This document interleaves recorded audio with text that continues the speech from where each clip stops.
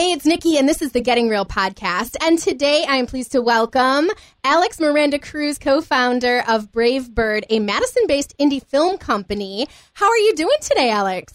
Oh, I'm doing great, Nikki. Thanks for having me today. Well, I'm so glad that you could be here because I'm really interested to hear your whole story and interested to hear about Trace the Line.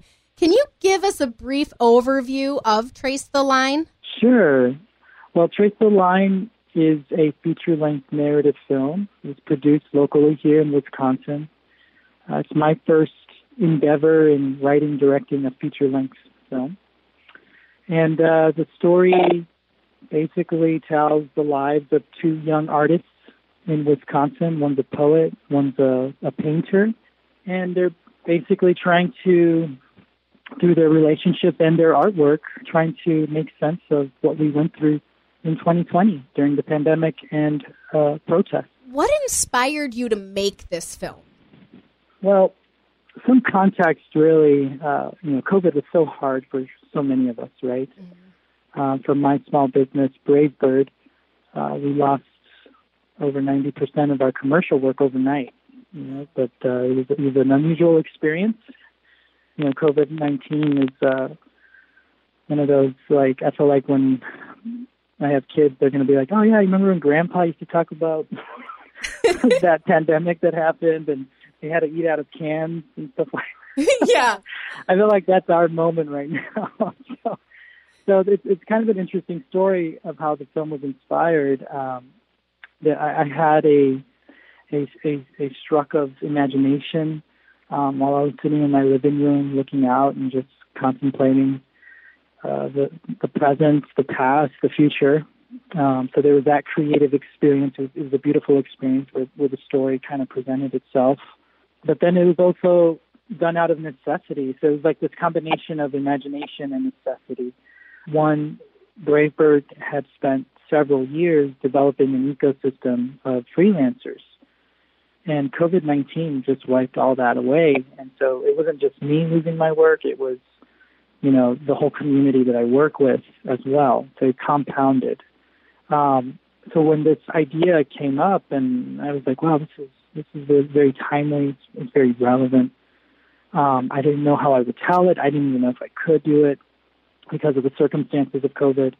But I just reached out to our community, and I just said, hey, we think we can try to preserve our ecosystem by fundraising to make this film together here in Wisconsin. And another thing is, one more thing I just want to add, Brave Bird has been working before the film came out. Brave Bird had been working on a methodology of filmmaking, a process of filmmaking called cinema dignité. So I just thought that would be the perfect story to implement that process. But you had to have faced some very unique challenges in creating a film during a pandemic. What were some of those challenges? You're absolutely right, Nikki. I love your podcast, and you get to talk to so many great, filmmakers and artists, in our state and in our country. And I'm sure a few of them have told you, like, making a movie is not easy. It's difficult.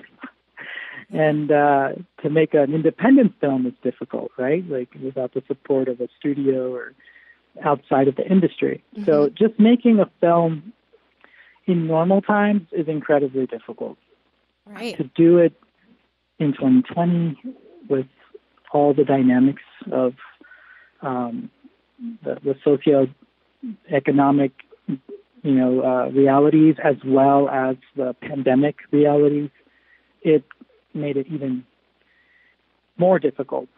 So we had to film with strict CDC protocols. For example, we wouldn't have we had no more than 15 people on set on any given day. We made a feature-length movie with a really small cast. We wrote in the protocols into the storyline. So this film is so unique. You'll see, our characters are wearing masks in the film. They're 6 feet apart or more in the film. Most of the project was filmed outside, which is another layer of complexity when you can't control the environment and the weather and the lighting situation. Right. So those are pretty complex issues. Then you have the state reality of like Wisconsin is not known as a entertainment industry hub. And so there's that reality. The state of Wisconsin ranks 49th in the nation for support of the arts. I think that made it also more difficult. Mm-hmm. And on top of that, everyone that made this movie, except our cinematographer, Greg Hatton, no one had ever made a film before. This was all our first time making a movie, a feature-length movie. And our actors, they had never acted before. Wow. So those are some real challenges. We didn't have no star power. You know, we don't have a star or anything like that. So we also have that dynamic where we're just a whole bunch of like unknown creatives making a movie in a state where no one expected a movie to come out of. So those are some of the crazy challenges.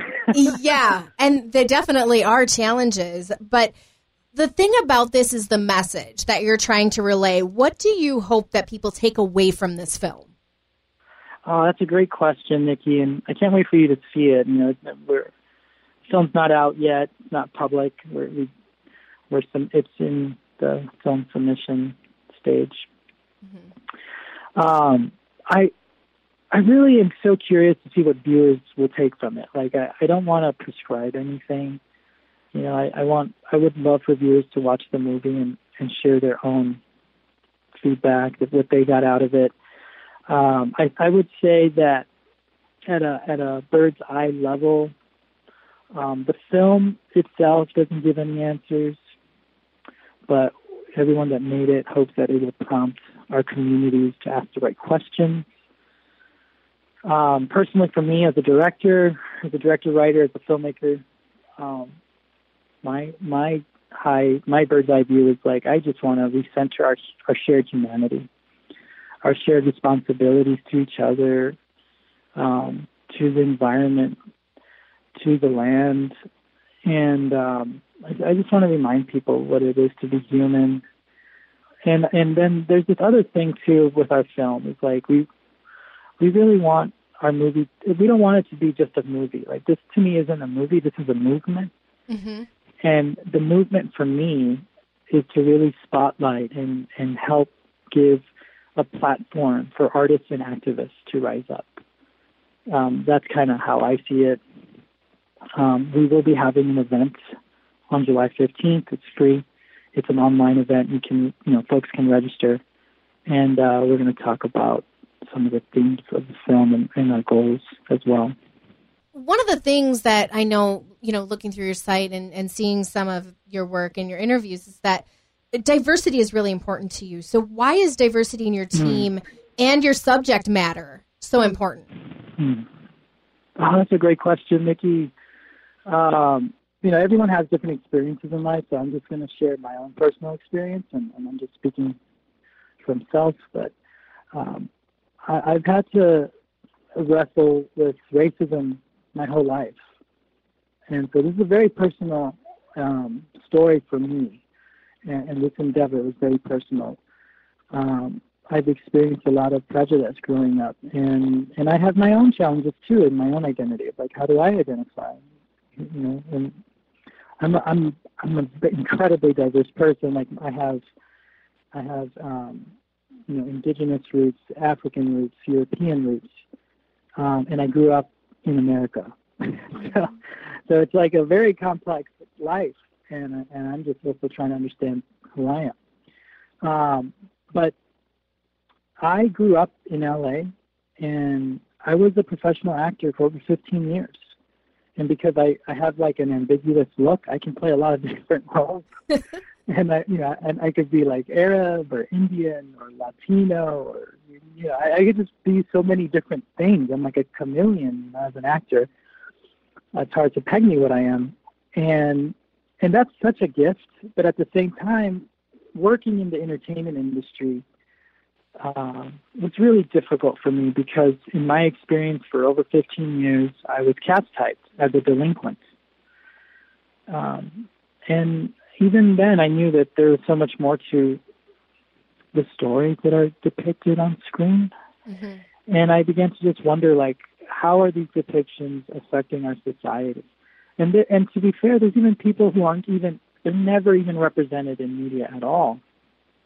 And the ones that are, they're typically, like, BIPOC communities that are depicted in media, they are typically depicted in a negative light.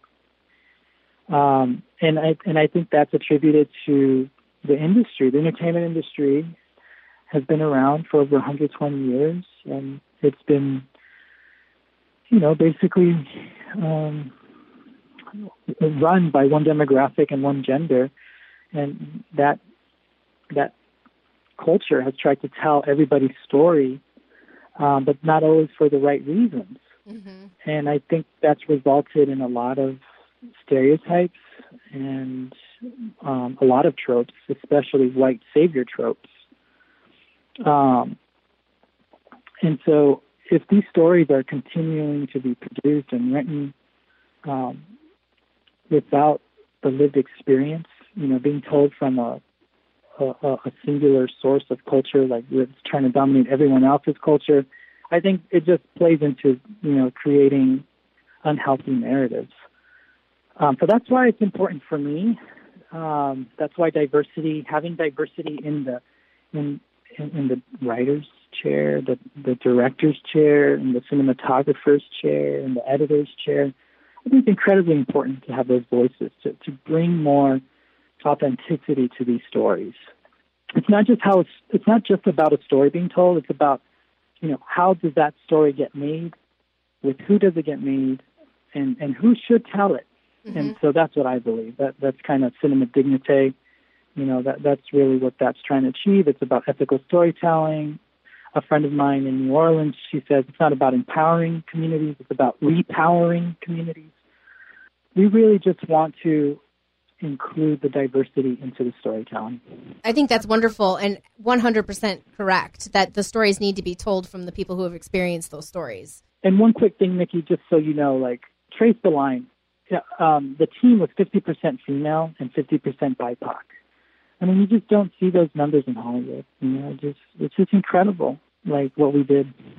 It's time for the world to hear new stories.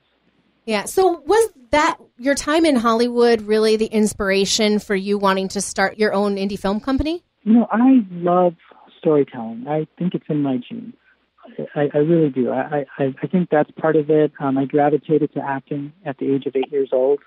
My dad wanted me to be a baseball player, and I told him I wanted to be a theater kid.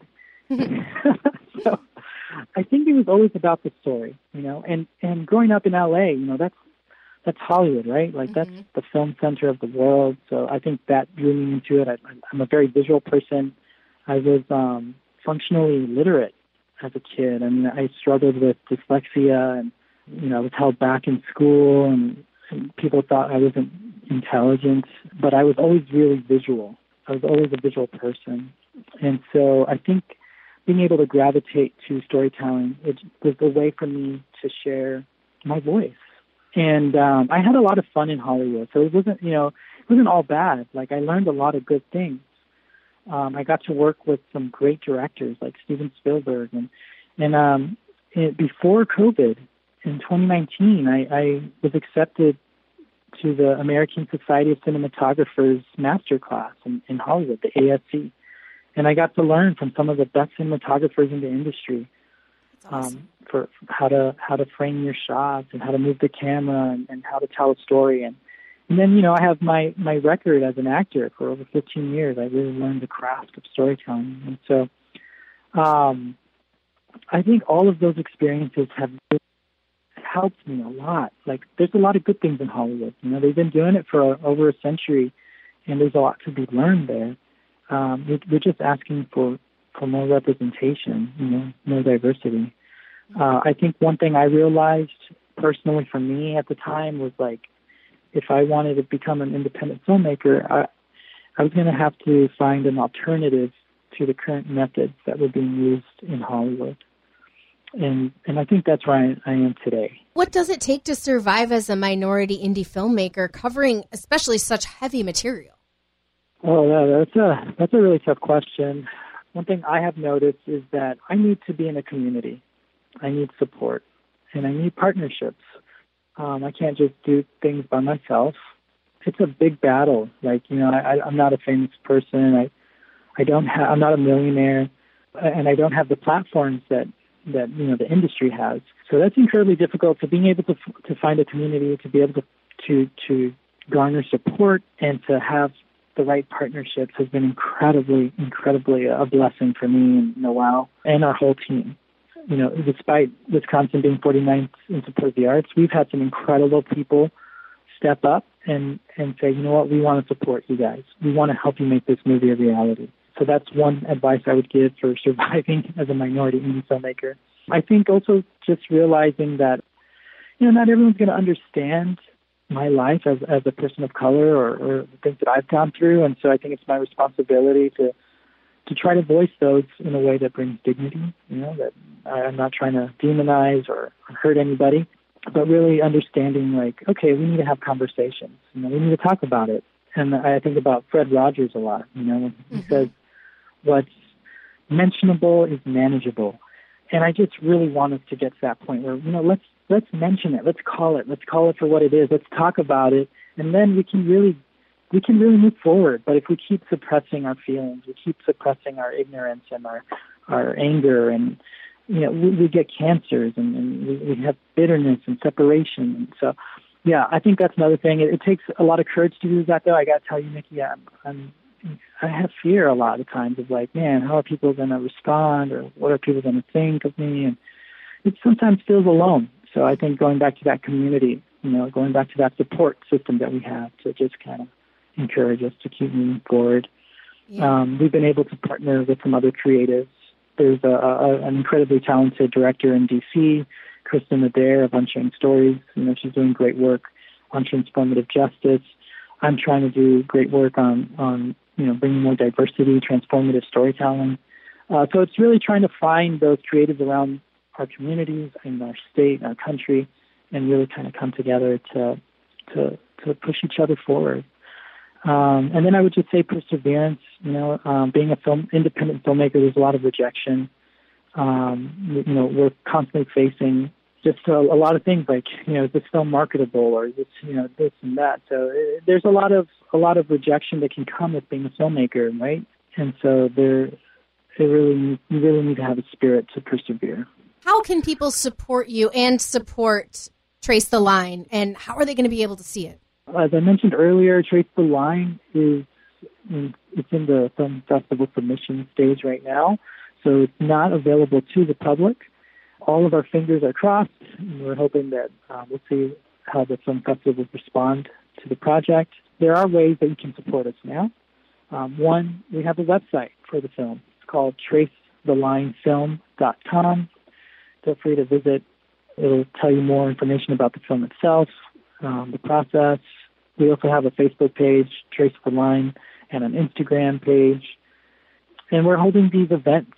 We're trying to have community conversations across the state that basically revolve around some of the main themes of the film. And you can join the July 15th event. It's free, and we'll be talking more about those things. I think we're really working to try to finish. We're still raising funds. I've been working on this film for over a year, and we're raising funds to pay the cast and crew. All these people, they sacrifice their lives to make this movie, and I feel that responsibility as a director, as a producer and writer. Like, man, I really want to compensate them for all their hard work and all the risks they took on.